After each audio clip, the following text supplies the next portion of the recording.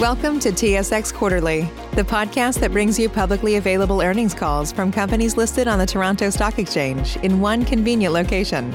Gone are the days of looking through confusing websites. You'll find the important information right here. Enjoy the call.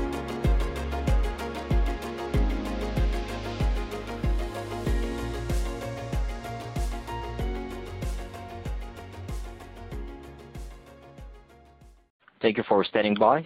This is the conference operator. Welcome to the Mdf Commerce Q1 Fiscal 2022 Results Investor Conference Call. Today's call will provide information and commentary on the company with a focus on the financial results released today after the market closed. We will hear from Luc Filiatreault, President and Chief Executive Officer, and Deborah Dumoulin, Chief Financial Officer. If you have questions following the call, you can reach Mdf Commerce at the address at their website at www.mdfcommerce.com. First, here are a couple of housekeeping notices. All participants are in a listen-only mode for the duration of the call.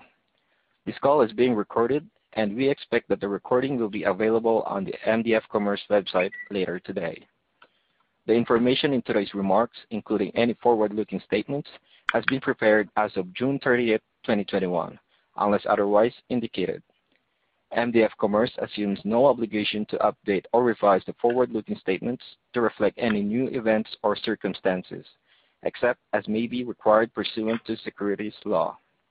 We remind you that today's remarks will include forward-looking statements and non-IFRS financial measures and key performances indicators that are subject to important risks and uncertainties. For more information on these risks and uncertainties, please see the reader advisory at the bottom of the Mdf Commerce press release, which is on their website and has been filed on SEDAR. The company's actual performance could differ materially from these statements. The terms and definitions associated with non-IFRS measures, as well as a reconciliation to the most comparable IFRS measures and key performance indicators are presented in the section Non-IFRS Financial Measures and Key Performance Indicators in Management's Discussion and Analysis for the first quarter ended June 30, 2021. I will now hand the call over to Mr. Filiatreault. Please go ahead, sir. Well, good evening, everyone, and thanks for joining us on this call for our discussion about our Q1 Fiscal 2022 results call. So we will review the results that we filed earlier this evening in a few minutes. But first, I want to take a bit of time to update you on Mdf Commerce activities, more specifically the acquisition of Periscope Holding that we just announced a few minutes ago and that we've all been waiting for. So MDF is a developer and operator of digital commerce platforms. Once we complete this acquisition of Periscope, our various platforms will transact and facilitate billions of dollars a year of digital commerce transactions between B2B and B2G for well over 1 million end-user companies, mostly in North America. So if we turn to the page 5 of our presentation, today we announced this transformational acquisition of Periscope that advances our strategy of becoming a leading player in the B2B and the B2G market with one highly strategic acquisition. The purchase price of $207.3 million is a compelling valuation considering the scale and capabilities that we will gain and positions Mdf Commerce to achieve near-term profitable growth and generate significant value for our shareholders. Periscope is an impressive organization that has been on our radar for quite some time now. Periscope brings with it an impressive track record of growth and a strong team of industry professionals that, combined with Mdf Commerce's leadership and existing platforms, is well positioned to capitalize on significant public sector procurement opportunities. Moving to slide 6, we present the key highlights of this transaction. The acquisition of Periscope is highly strategic for Mdf Commerce as it positions us as a leading public e-procurement provider, creating many opportunities. First, it broadens our offering through a fully integrated end-to-end procurement solution coupled with an innovative, self-funded transactional solution. Second, it builds on our U.S. market presence, immediately enhancing our scale and adding a strong, well-connected team that will enable us to efficiently serve the full spectrum of government agencies across North America. Third, it allows us to leverage Periscope's innovative transaction fee solution, which is expected to drive predictable and scalable revenues at attractive economics. Fourth, we expect this acquisition to be highly synergistic, both on the revenue and on the cost front.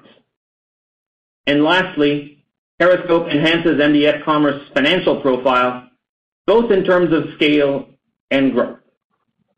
This acquisition is highly strategic, and it reinforces our relentless focus on value creation for our shareholders. And I know we've been waiting a long time to get it. So turning to page 7, here are the underlying themes that we find really attractive about the space in which Periscope operates and why now is the right time to complete this transformational acquisition. Number 1, existing trends to modernize legacy government procurement systems were highlighted and accelerated by the pandemic. Number 2, many governments have ramped up spending campaigns in an effort to stimulate the economy. Number 3, government agencies are increasingly looking for a consumer-like shopping experience to acquire the various goods and services that they need. Just Monday, the U.S. Senate just approved Biden's U.S. $1.2 trillion infrastructure bill. We believe that this will be fueling a large increase in public spending that will mostly have to go through these types of platforms that we have.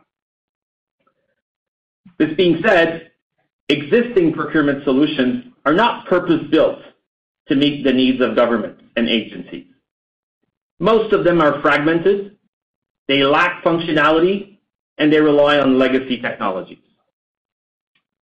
Periscope, that's joining us today, has over 20 years of experience in this space and offers solutions that were specifically built for the public sector's evolving needs.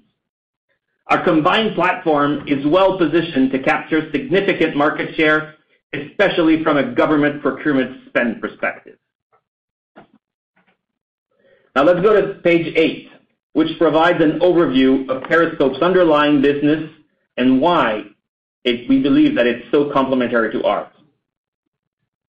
Periscope boasts a large network of government agencies and suppliers across the U.S. with little to no overlap with our own network. Periscope offers a fully integrated end-to-end procurement solution with a modular architecture that is highly configurable to clients' specific needs, adding to Mdf Commerce's existing strategic sourcing capabilities. Periscope services larger government agencies, whereas Mdf Commerce primarily caters to the middle market, the smaller government agencies. They recently rolled out a very innovative transaction fee solution, which accomplishes several things. It allows customers to utilize our e-procurement solutions at no out-of-pocket cost and transforms Mdf Commerce from a vendor to a revenue-generating partner for these governments and agencies, thus saving taxpayers money. Once adopted at the state level, it opens up a B2G marketplace, a business-to-government marketplace, on which smaller agencies can piggyback on existing supplier agreements. It generates predictable revenues that scale with government procurement spending rather than only relying on annual subscription fees under a SaaS solution. Page 9 provides some insight into the recent performance of Periscope with everything I just described. As mentioned earlier, the business gained significant momentum in the first half of 2021 with a significant uptick in client onboardings and pipeline expansions, with the transaction fee solution being a notable driver behind this recent growth.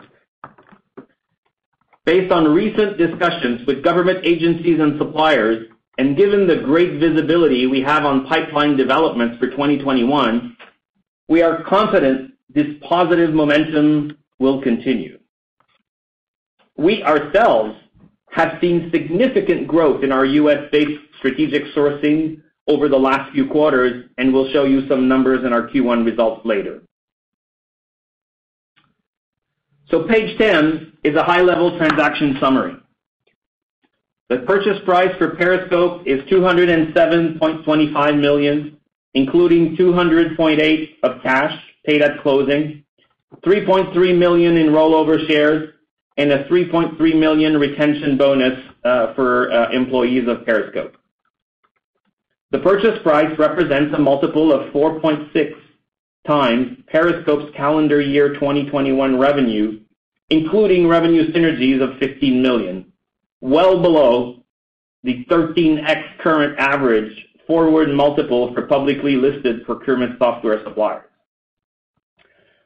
Financing is composed of $92 million of cash from our balance sheet, Canadian $92 million, Canadian $50 million of available liquidity from our amended and upsized credit facility, a $53 million private placement coming from Fonds de Solidarité and Investissement Québec, who are our current two largest investors and will remain our two largest investors, a Canadian $68 million bought deal public offering underwritten by Scotia Capital, and finally $4 million in rollover shares, as well as the creation of a $4 million retention bonus for the Periscope folks. Existing cornerstone investors, FSTQ and IQ, account for nearly half of the equity proceeds, which we believe demonstrates the confidence that they have in us pursuing this transformational acquisition. The acquisition is expected to contribute positive cash flow on a per-share basis, further highlighting the value it creates for our shareholders. As previously mentioned, the transaction is highly synergistic, and we expect at least Canadian $15 million in revenue synergies and Canadian $5 million in cost synergies within 3 years. Subject to regulatory approvals, this transaction is expected to close in Q2 of fiscal 2022, which is September 30th in our case. Page 11 lists the key pillar underpinning the strategic rationale, which we will cover in more details over the next few pages. The key takeaway here is that the acquisition of Periscope transforms Mdf Commerce into a leading North American e-procurement player. Page 12 illustrates the market leading metrics of the combined company. As you can see, we will have an established presence in both Canada and in the U.S. with a prominent network of over 6,000 government agencies in states and provinces and approximately 500,000 active suppliers. We believe our combined network will build on the positive momentum as it provides scale and reinforces our leading position in the North American e-procurement market.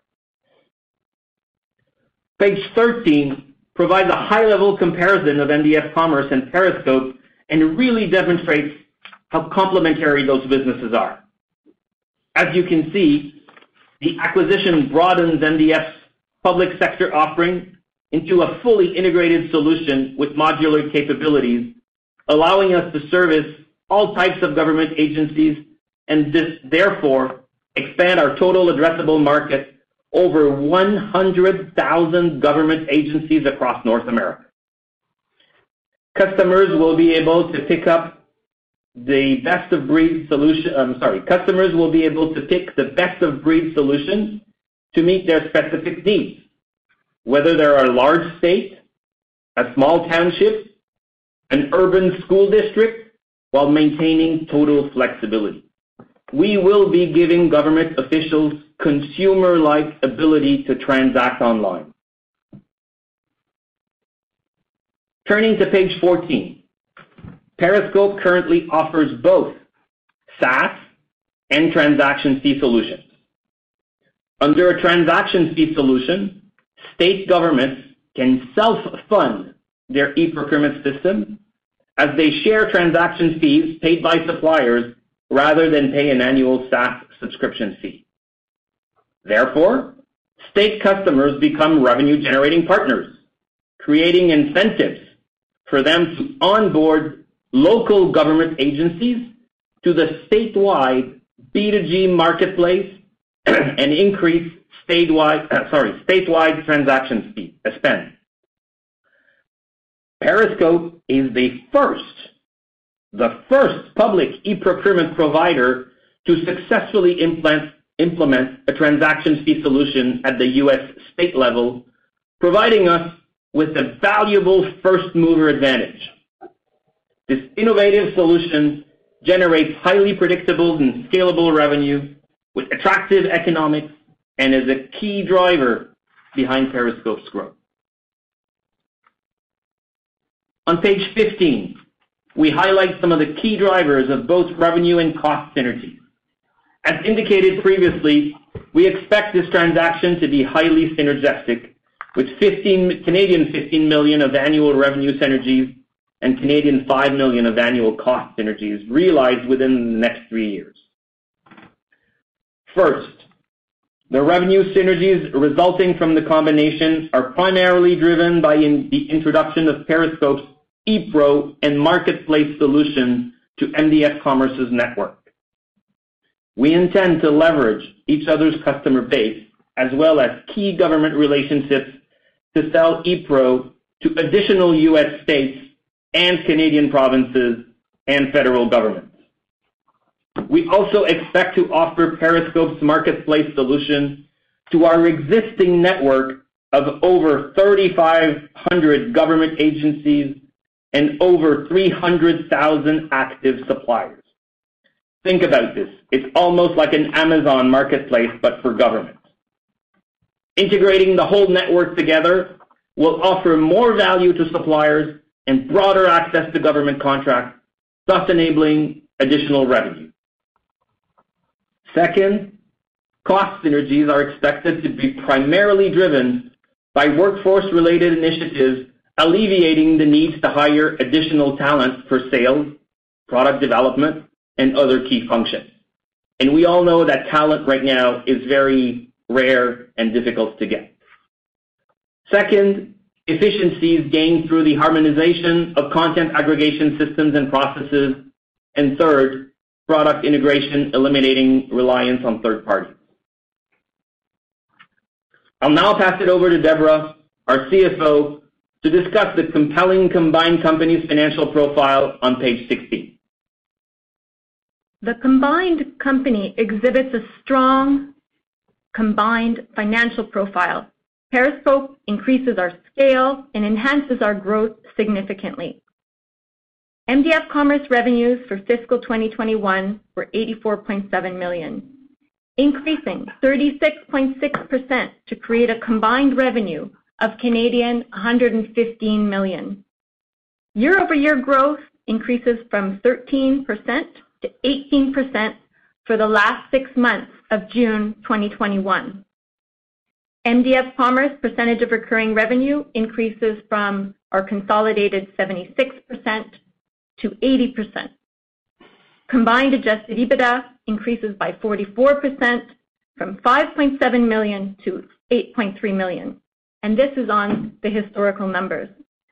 Strategic sourcing and unified commerce will now account for 87% of the combined revenues, emphasizing our focus on core platforms and delivering our vision to enable the flow of e-commerce for business and government.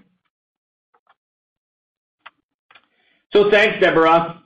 As you can see, we're extremely excited by this transaction, and the numbers that you just heard, as Deborah mentioned, are historical, and they don't take into consideration the growth that we showed on previous slides, both on the Periscope side and particularly on the strategic sourcing portion of MDF standalone in the U.S.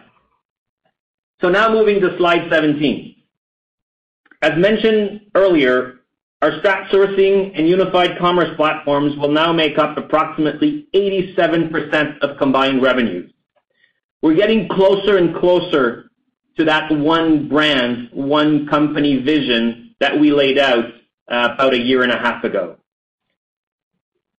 That being said, we're still trading at a significant discount to public comparable companies, either in procurement software or in digital commerce.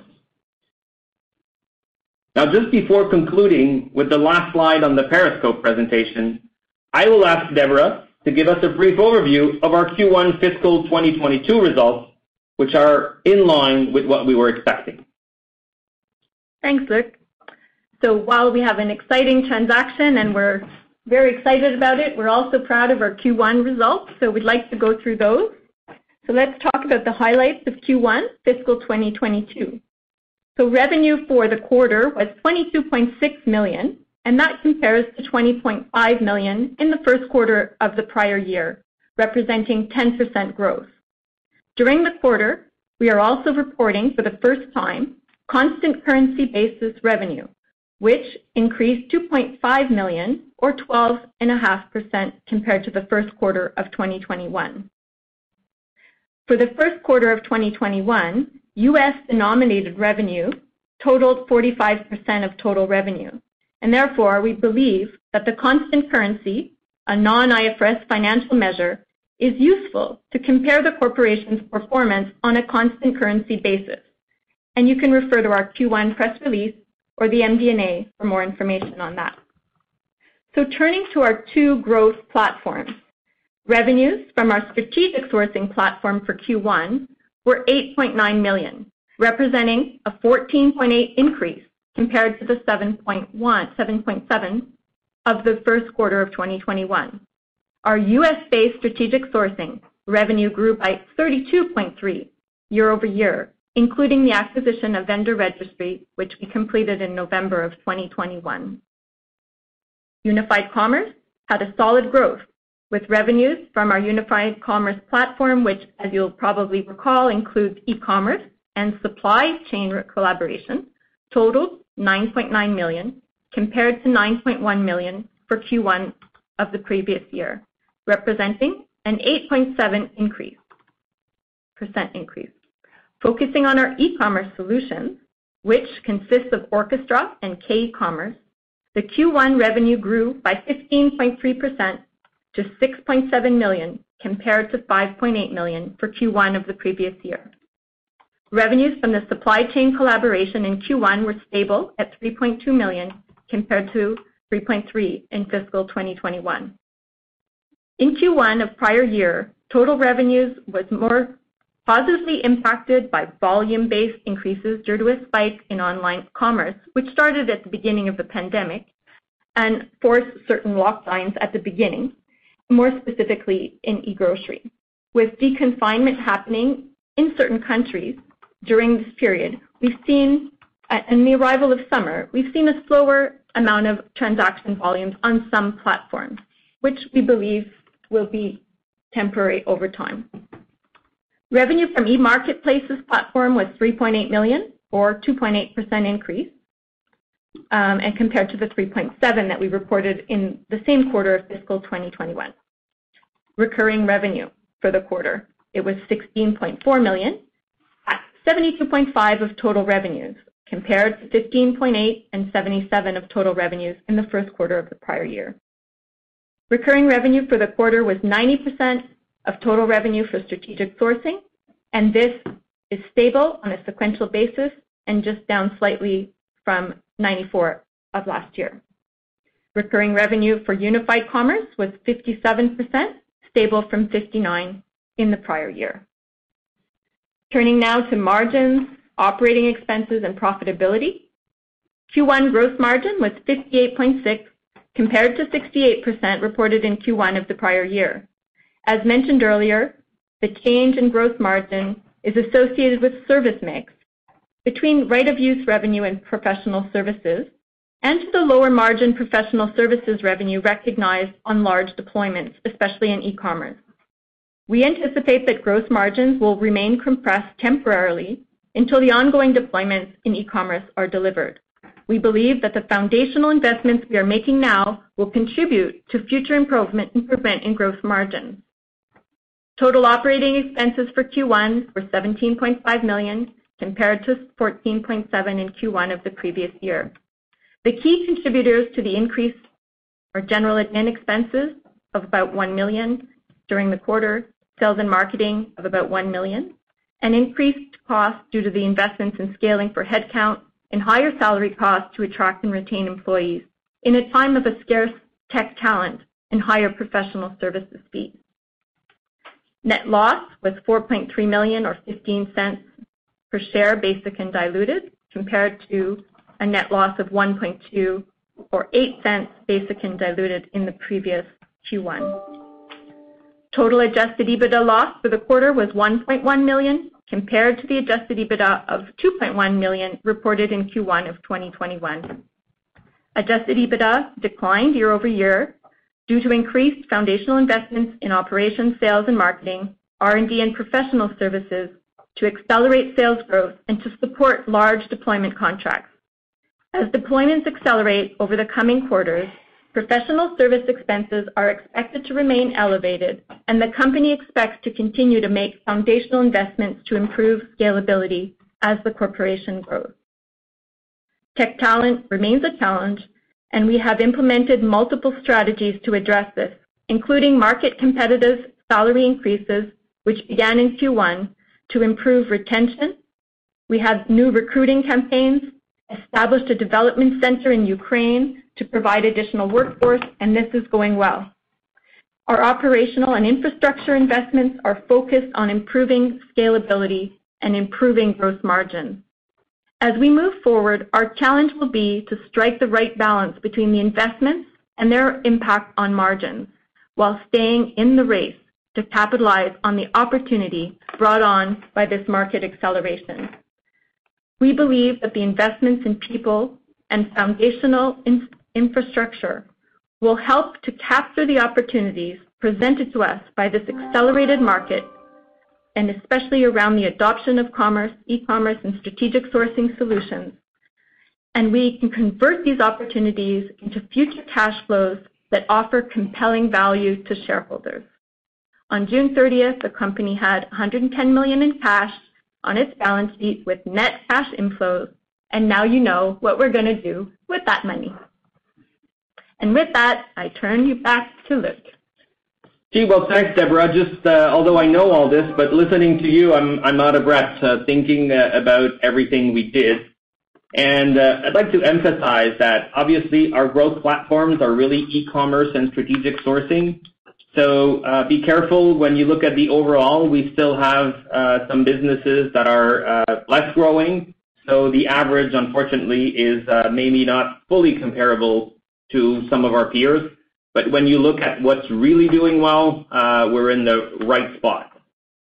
So to wrap up this presentation, I'd like to call your attention back to slide 18, which is titled Expecting Value Creation for All Stakeholders. I'd like to emphasize that this is a transformational acquisition. It's beneficial for our shareholders as well as for our broader stakeholders, namely our customers and employees. First, the strategic acquisition of Periscope creates significant value for shareholders, now positioning Mdf Commerce as a leading e-procurement player. We are extremely excited about this transaction and the opportunities that it creates for us. I'd like to thank all of the shareholders for your continued support. Second, the acquisition broadens our product offering, allowing us to meet our customers' evolving procurement needs. Thank you to all our customers and our partners for your continued trust. And I'd like to insist here that when we say that our mission is enabling the flow of commerce digitally, that's exactly what we're doing between B2B, B2G, and certain customers through various retailer websites. Third, this combination creates a new environment for all of our employees to thrive in, providing them with new opportunities to develop and grow within a stronger organization.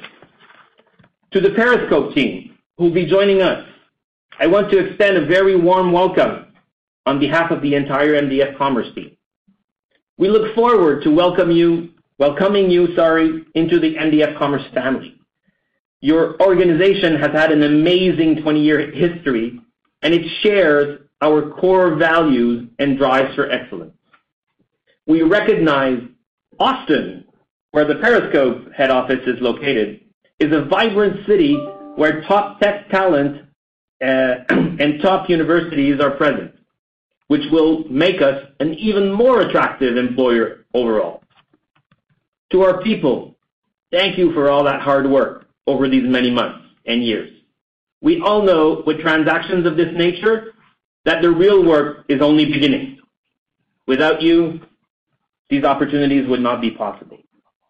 Together, we're building a leading customer-focused platform in e-commerce and public procurement, delivering on our vision to enable the flow of commerce for businesses and governments worldwide.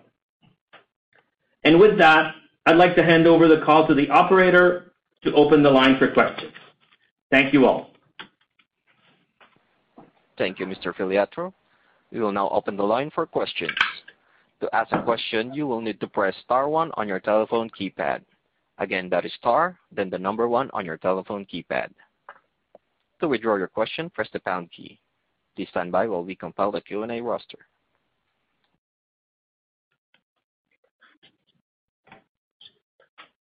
And your first question will come from Nick Agostino with Laurentian Bank Securities. Your line is open.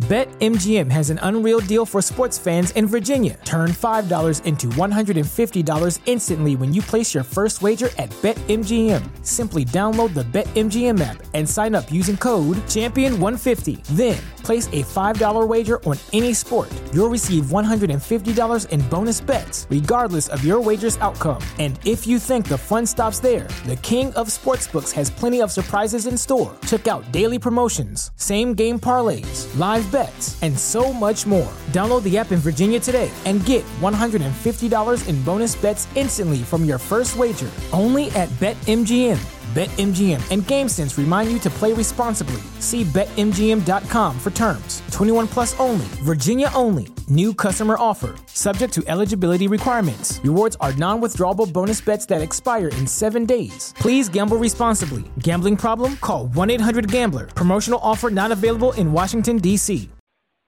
Yes, good afternoon, and congrats on the transformative deal.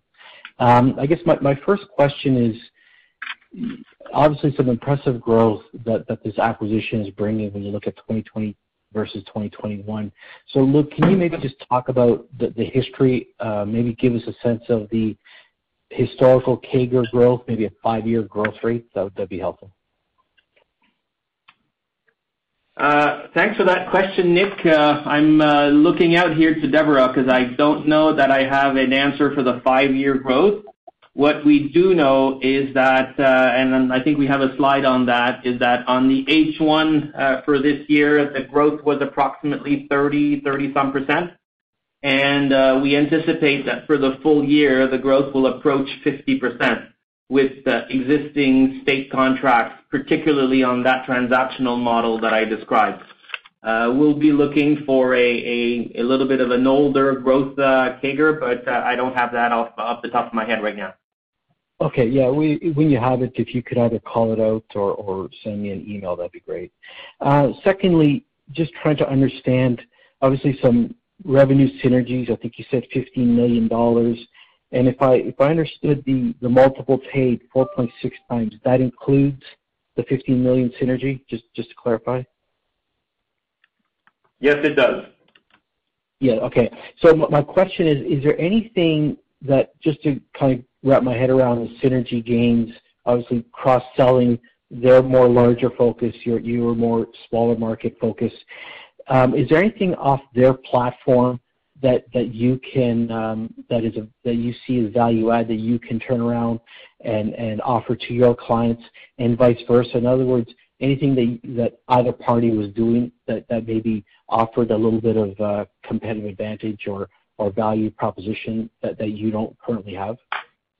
Well, totally, right? If you look at the slide on products, their ePro model, their marketplace for governments is something that we will turn around immediately and start to offer to our current 3,500 governments and agencies, both in the U.S. and in Canada.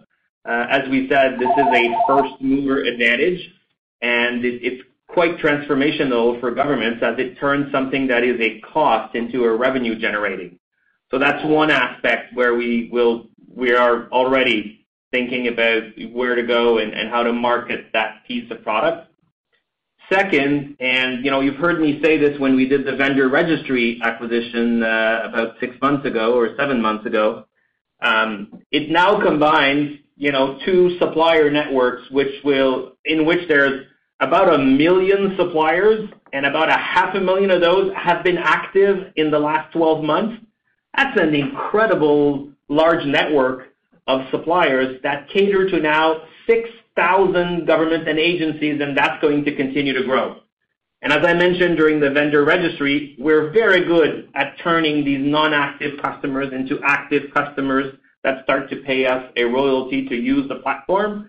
And we're also very good at increasing the value that we bring to these suppliers because we suddenly basically doubled the number of opportunities that they're exposed to, and we think that that's going to continue to grow.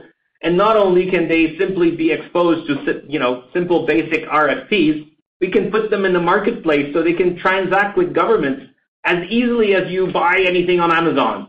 So clearly, there's an obvious amount of synergies in between, and we put it at 15 million, obviously, because we're still in the first few phases of doing that. And as you know, we're announcing and signed the transaction today, but the close is expected in another few weeks. So there's a limited amount of work that we can do on how will we put this together, but the teams are ready on both sides to really make this an extremely compelling digital procurement platform, which we have the intent of not only taking to North America, but worldwide. Okay, but is there any product feature sets that they're bringing to the table that you currently don't have, or vice versa? Yes, the ePro. If you, we could take you, I don't know if you can flip through the slides that we showed, but I don't remember the number of it. But if you go to slides on product, everything about ePro in Marketplace is a piece that they have and we don't. Okay. On our case, we don't have technology that they don't have, because we were competitors on the basic, and that would be on slide 13 right there. You see that strat sourcing, supplier relationship, and contract lifecycle management is something we both have, but they bring requisition, purchase order management, invoice receipt processing, payment management, ePro in Marketplaces. So we're buying both a set of products and platforms that we don't yet have, plus a network of customers and revenue and profitability.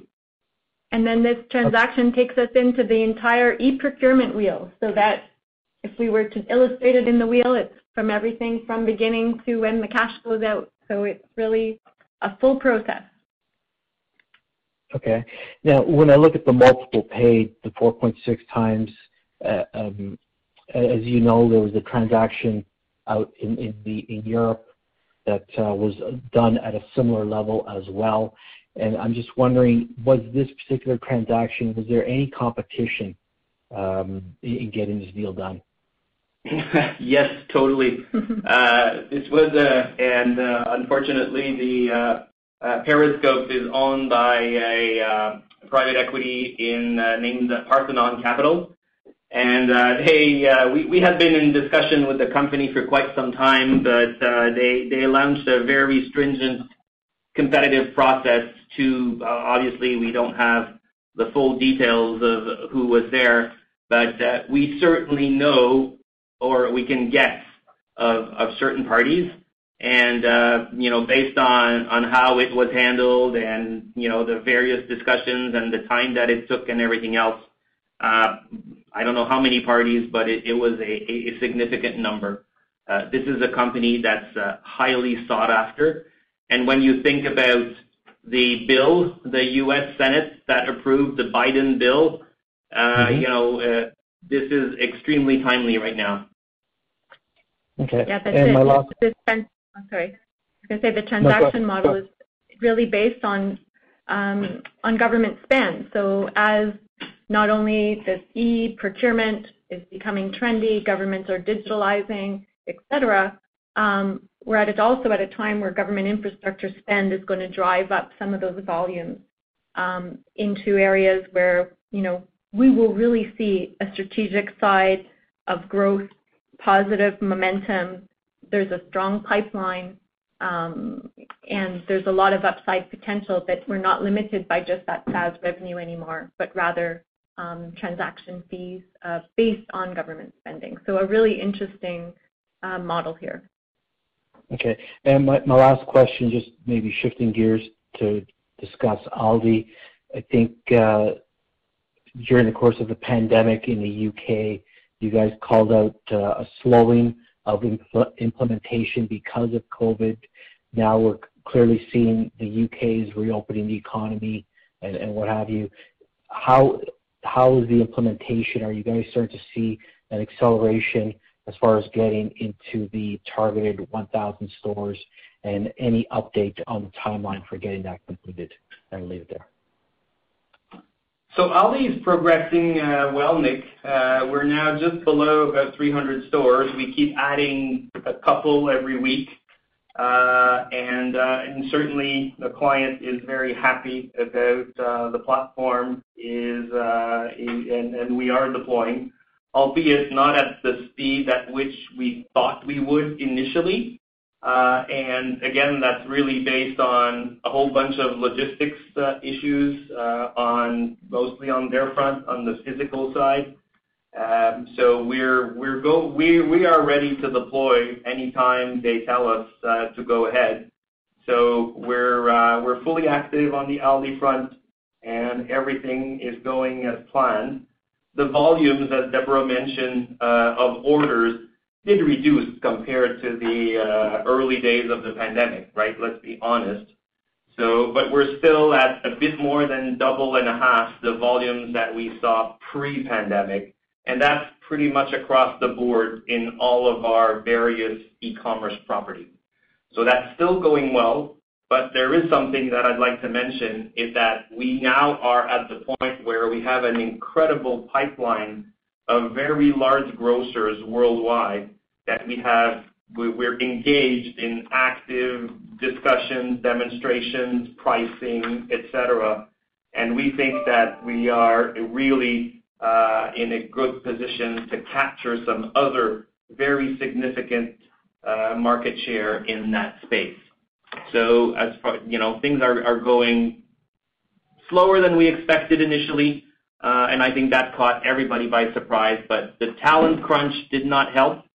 We are now, I think, through that. In e-commerce particularly, we hired about 50 people since the beginning of the year. The Kiev Ukraine center seems to be working well. So we're back to a pace of delivery that is what we need to have. But on the customer side, they have the similar issues, right? They too are grasping for tech talent, and that seems to be on a worldwide scale right now. So we're adjusting to that. But if you look at the growth rates that we're having in e-commerce, we're still in the 15% range, which is quite good. Because don't forget that we're comparing this quarter with the incredible spikes that we had same time last year in similar quarters, which were April, May, and June, which was at the heart and the start of the pandemic where everything was locked down. So we're very confident in our ability to continue to grow, capture market share in e-commerce, and bring that to profitability when we get to the scale that we need to have. Okay, great. I'll pass the line. Thank you. Your next question will come from Kevin Krishnaratne with Desjardins. Your line is open. Hey there. Good afternoon. Congrats on a very intriguing acquisition.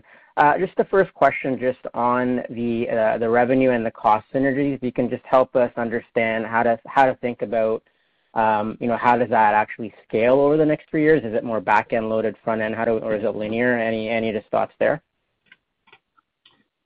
Like we mentioned, there's a large amount of cross-selling. There's a large amount of demand in government digitizing their procurement systems. Hard to say at this point how fast, this will come. We basically looked at our existing database of customers and tried to figure out how much time needs to happen for this to materialize. So, I think once we have the ability to fully get together with the targets and develop the go-to-market, the combined go-to-market plans, et cetera, we'll probably be able to update you with something a bit more precise. At this point, it's hard to say.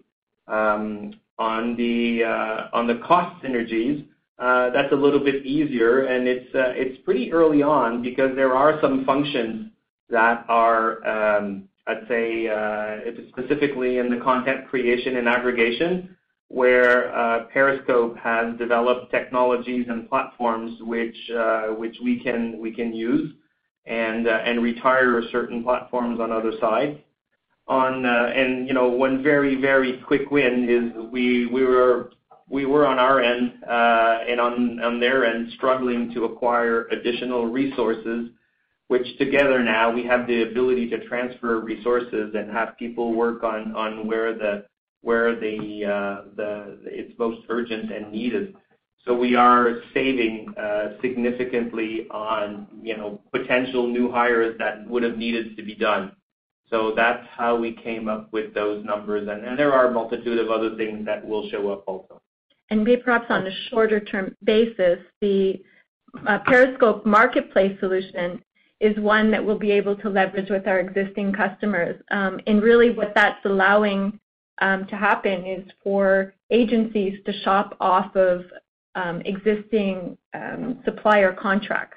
And so this one essentially opens up an entire marketplace where the government goes to an RFP process, and now all of a sudden the local agencies can be buying off of that government contract. And so in addition to the transaction model, which is based on government spend, this transaction model will add volume right away, and that is one where our existing 3,500 government agencies and the 300,000 active suppliers can be connected quite easily from a technology perspective onto that e-marketplaces model, and that will bring on shorter-term revenues.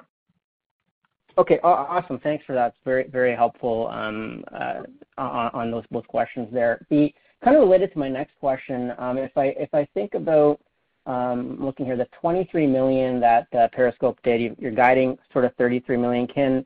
Just to clarify the how to think about the transaction revenue versus SaaS. How do we think about how that has evolved, that mix? And obviously volume is driving the transaction, but just how do we think about the breakdown of that revenue? Yeah, so the 2023 revenue is it's in U.S. dollars in the slide we presented. 23 million, is the historical 2021. Sorry, mixing up all dates. I'm starting over. It's been a long few days. The U.S. $23 million that we're talking about in the slide is the historical December 2021 of Periscope. In looking at where we are at the June 30th period and contracts that have been signed and are committed, we believe quite strongly that the 33 million US that we're presenting there is a solid number. While it is forward-looking and not guaranteed, it is, we believe, quite solid. The transaction fee model represents to Periscope approximately 1/3 of their revenue. That model is relatively new. It was introduced in 2019. So, it's ramping up with different U.S. state clients being added to that model. So there is upside potential growth with respect to that. Okay, got it. And so, so if you're thinking about how you've got the your thoughts on the guidance or the outlook for the 33 million, is that mainly, how do we think about that growth being driven from SaaS versus just pure volume? You did $20 billion worth of volume. I think I saw that in the press release. Is that really the main driver? In terms of the growth, a lot of it does have to do with that transaction model, but there are also quite a bit of growth within the marketplaces that I mentioned. So it is also combined with existing. There is existing client increases, but it is a lot to do with the volume side on the marketplaces, and of course the increase in government spend. And they have added also a significant number of customers, on the government and agency side over the last, since the beginning of the pandemic. So there is also a significant amount of additional SaaS revenue because not everybody has converted to the transactional model. Yeah. Okay, got it. That's helpful. That's sort of what I was looking for. The last is sort of a bigger picture question. I'm looking at your slide 7 where you've got the North American sort of U.S. government agency spend $1.8 trillion, U.S. $20 billion in spend. Can you talk about maybe the landscape, competitive landscape? You also mentioned, the increased government digitization. So maybe just help us understand, what the landscape looks like now. You obviously have first mover advantage, as you've talked about, with the B2G shopping experience that is provided. So any just thoughts on how you're thinking about the landscape competitively and the opportunity, whether that's legacy switching over to digital platforms like yourself? So I'd say that, from a competitive point of view, as we've, often mentioned, it's a very highly fragmented market. With this transaction, we're clearly becoming the main guy in that area. How do governments do it today? A lot, a significant amount is still just paper. Paper-based, fax, emails, and even snail mail. We see sometimes some departments that are still, receiving proposals by mail and opening them up and binding them in binders and comparing them, etc. So simple, I would say, manual processes are still very present, and we can easily, completely replace those processes because we offer a solution that does not cost anything to a government agency. And that's a big advantage because a lot of them are budget constrained. And, yes, they are buying and investing money in the economy and all sorts of that, but they don't have the ability to buy fancy pieces of software. The ones that do have, or went on to various procurement platforms will typically adopt a commercial procurement platform. Think about Ariba, think about, some modules in SAP for the bigger guys. But they don't have anything to handle the public procurement piece. They don't have the security, the auditability of the processes, and we come in and we offer all that at no cost. We actually have complete and full business cases that show them that they can actually start to make money right away because all we do is take a convenience fee out of the transaction from the winning party, which gets shared between us and that government agency. And once the government agency is on the platform, we can easily convince smaller guys, and I'm thinking like school districts, municipalities, etc., that can then piggyback off of those government contracts, and them too can go and purchase whatever goods and services they need by using the pricing, the volume rebates that the whole state is benefiting from. So this creates a super compelling proposal that is quite easy to sell. Right, so I truly think that the upside here is very significant. I hope I'm answering your question. No, that's helpful, Luc. Thanks very much.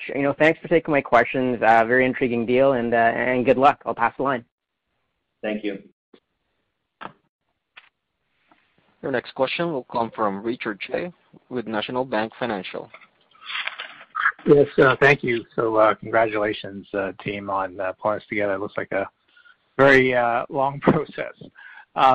If you look at slide 14, I was wondering if you maybe just quickly walk through the broad economics of the sort of the two models, the ePro SaaS and the ePro transaction. Just trying to understand, maybe sort of a very sort of simplistic transaction, and just get the flow of how the margins look on each of those respective models. Okay, so maybe I can just explain it briefly, but what you see on the left is ePro SaaS is what you would know as the typical subscription fee paid by the agency to customer. It's based on size, so it's not, various size of governments will pay a different amount of subscription fee in terms of revenue.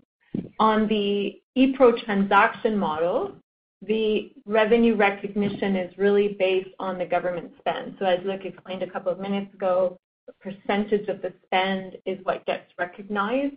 They're typically long-term contracts, in this case, of large U.S. states. So essentially, there's a lot of growth in the ePro transaction. So when you're in the ePro SaaS, you have to win new work, new SaaS contracts, whereas in the ePro transaction model, the spend with existing U.S. customer base can increase quite significantly. From a margin perspective, we've never been a company that's provided guidance on margins, so we knew we needed to do some guidance, especially around revenue, but we can tell you that we believe that our EBITDA margins, as we showed on the first slide, will improve. To combine companies definitely brings on to improved margins, and so we expect to see that increasing over time. Okay. Richard, thanks for your question. I know you and I talked often, and I know you had some. You were looking forward for us to execute on a transaction, and obviously every time we spoke, well, I could not tell you about this, but it was and has been in the works. So hopefully you understand why sometimes I was a bit vague and not directly answering.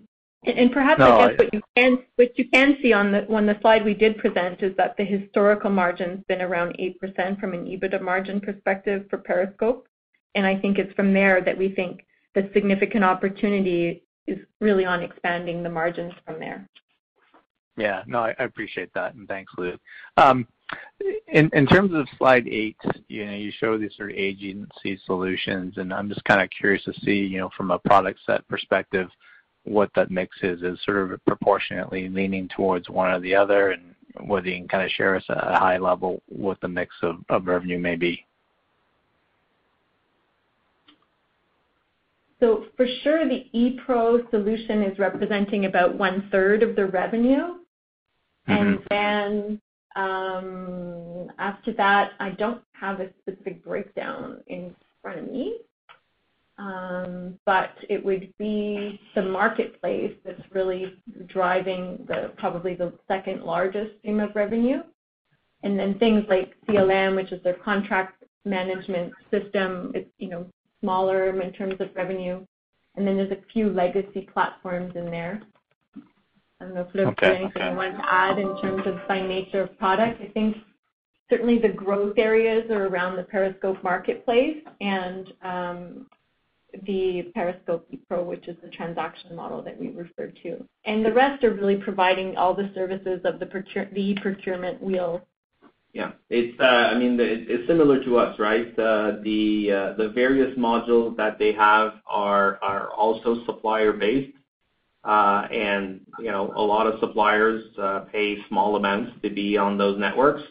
But once you get something that interests the large agencies to come on and offers them significant savings, well, obviously you can get some pretty significant savings from that.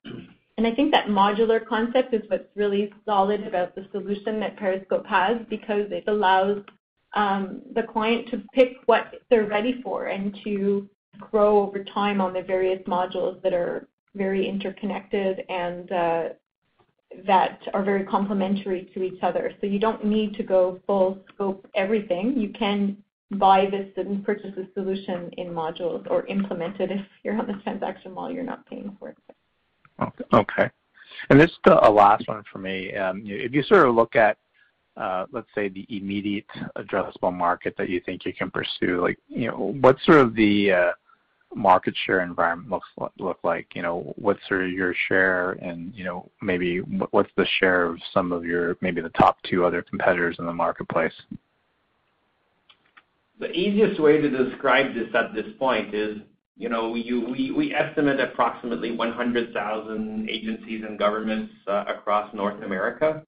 We currently have about 6,000 of those on our networks, and we only have 8 states on the Periscope platform. So that gives you a view of how much room there is to grow there. Now, not obviously, not all of those agencies are large enough to represent a big bump in revenue. If you look at it from the transactional piece of the revenue, right now, between us and Periscope, we probably are, and we don't have any transactional revenue, but I know how much we sort of service, and that's probably around the $30-35 billion out of, North America is probably, when you add the stimulus there, we're probably getting close to potentially $3 trillion. So we're at, 1-ish% of market share, and we are the leader in public e-procurement. So lots of room to grow, and again, insist on that first mover advantage. As far as we understand, we're the first company to be able to offer this type of transactional revenue with a revenue generating model for the actual government body that's issuing those contracts. Okay, that's great. Well, congrats on pulling off this the big deal. Thank you. And there are no further questions. I will now hand the call back to Mr. Filiatro. Go ahead, sir. Well, guys, thank you very much for your insightful questions. I know it's been a long in the making, and this started already a few months back, and we did everything we could to make it happen as fast as possible. And my whole team is absolutely exhausted. I'm told I'm running them to the ground now. So very happy to have you on the line, and I'm sure we'll talk some more in the next few days.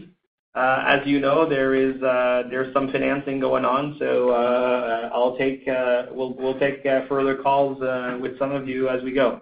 So thank you very much for your attention. Thank you. This concludes today's conference call. You may disconnect your lines. Thank you for participating, and have a pleasant day.